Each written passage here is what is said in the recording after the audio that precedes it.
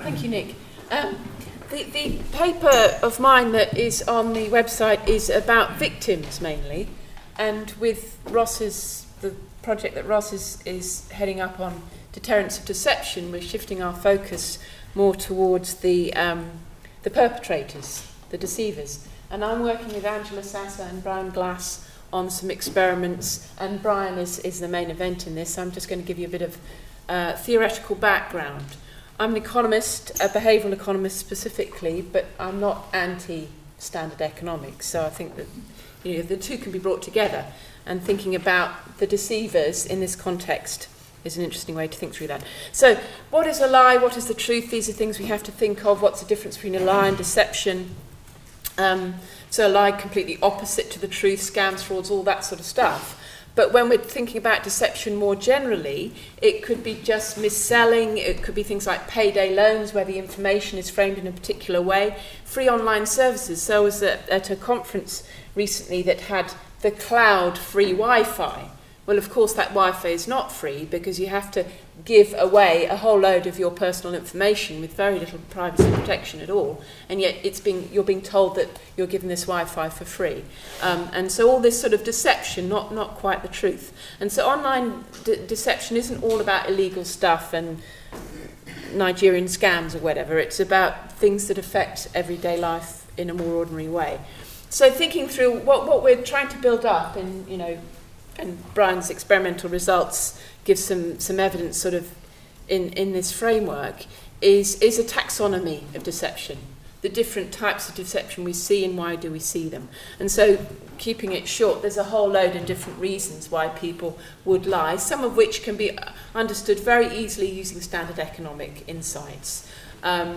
And so there's a load of things there: opportunism, vengefulness and spite, all that sort of stuff. Paternalistic lies, where you say someone looks nice just because you want to be friendly with them. Social lies, lies of convenience. So these sorts of butler lies, where you send a text saying, my train was late to get out of going to a meeting. A little lie to sort of give you this online social buffering sort of idea. Cheap talk, exaggeration, minimisation, some of those things linking into some of the presentations from the first session. But another reason that people lie is just pure bad habit. So often, if you can't make it along to a meeting or you're going to be late, you might invent an excuse when perhaps it's a lot easier just to tell the truth. Creating a fabrication can be a lot more complicated, a lot less effective, but it's just the habit of lying, wherever that might come from. Another thing that we haven't talked about too much, but the self-deception, the cognitive dissonance. So a great range of reasons why we lie. And I think what's been quite interesting, moving from a focus on the victims to a focus on the perpetrators, is that as a behavioural economist, there's a whole literature there on the wide range of reasons why people might suffer from a cognitive bias. I'm assuming most people are quite aware of that literature to some degree or another. So heuristics is quick decision-making rules. They're not necessarily stupid or irrational. They're just reflecting the fact that there are bounds on our cognition, our memory, information, whatever, and they lead us into these systematic biases. So the Kahneman and Tversky sort of literature on that. Learning habits, all those sorts of things. Social influence. One issue I'm particularly interested in is present bias, that people aren't very good at looking to the future, and there might be inconsistencies. And I think, for example, when people don't protect themselves properly against attacks, for example, linking to Bonnie's presentation before, maybe that's just about procrastination, something about their time preference, as an economist would call it, that's leading them into this behaviour that's not very helpful. Evolutionary biology, concepts of ecological rationality, the rationality is determined by the context in which you find yourself. There's a load of interesting literature there. And so my paper that's on the website says a lot about the victims. And what we're moving towards now is the deceivers. And my argument would be that there are two distinct types of bias going on. The victims are suffering a cognitive bias, but the perpetrators are suffering what might be called a motivational bias, but it's still economically rational in a relatively standard sense. They're exploiting informational advantages. It's creating these principal agent problems where, they're not doing what they promised to do in some sense or another. And if you look at the economic literature, sorry about that, that's Ehret and Nisi, 2012, did a taxonomy of lies, and the basic idea here, so this has sort of turned their diagram into something that's a bit easier to see, is that, let's say you've got a sender of a lie, and the receiver receives the lie. And if both the sender gains and the receiver gains, that's what an economist would call a Pareto improvement. Everyone's happy. If the sender gains and the receiver loses, that's selfish. But that's absolutely in standard economic analysis. An assumption is of selfish behaviour. If the sender loses and the receiver gains, that's altruism. But in an online deception context, I can't imagine a context in which some sort of online scam or deception of whatever sort can be altruistic. So we can leave that altruistic combination out of our analysis. The other is the sender loses and the receiver loses.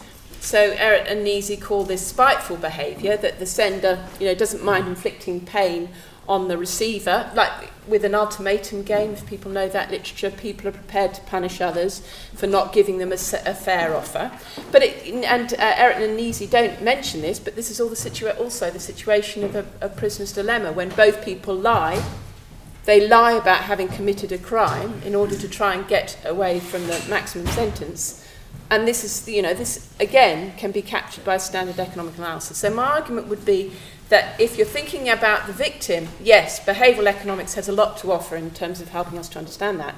But if you're thinking about the deceiver, the fraudster, you can understand it just in terms of incentives and information, which are fairly standard insights from economics. So what are some of these insights for deterrence of deception?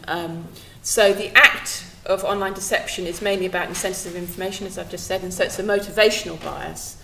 It's not really about cognitive bias, and standard economic insights can help us a great deal to understand some of that sort of stuff.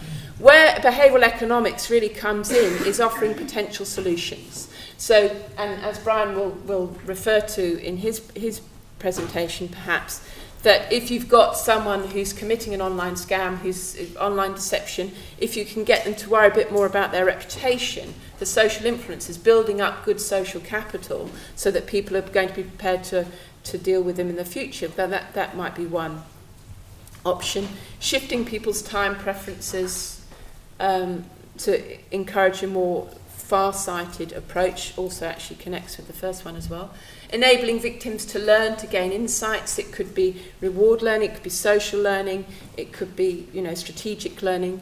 And finally, whether there are nudges. I'm a little bit sceptical of the whole nudge literature, that you just set up some simple cognitive tricks and everyone's going to do what the policymaker wants them to do.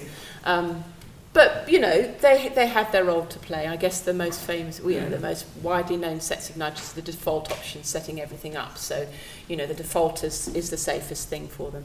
So my overall argument would be that behavioural economics, in terms of understanding the fraudster or the deceiver, is offering solutions rather than helping us necessarily to understand the problem. But Brian will tell you a bit more about our experiments in this sort of broad field.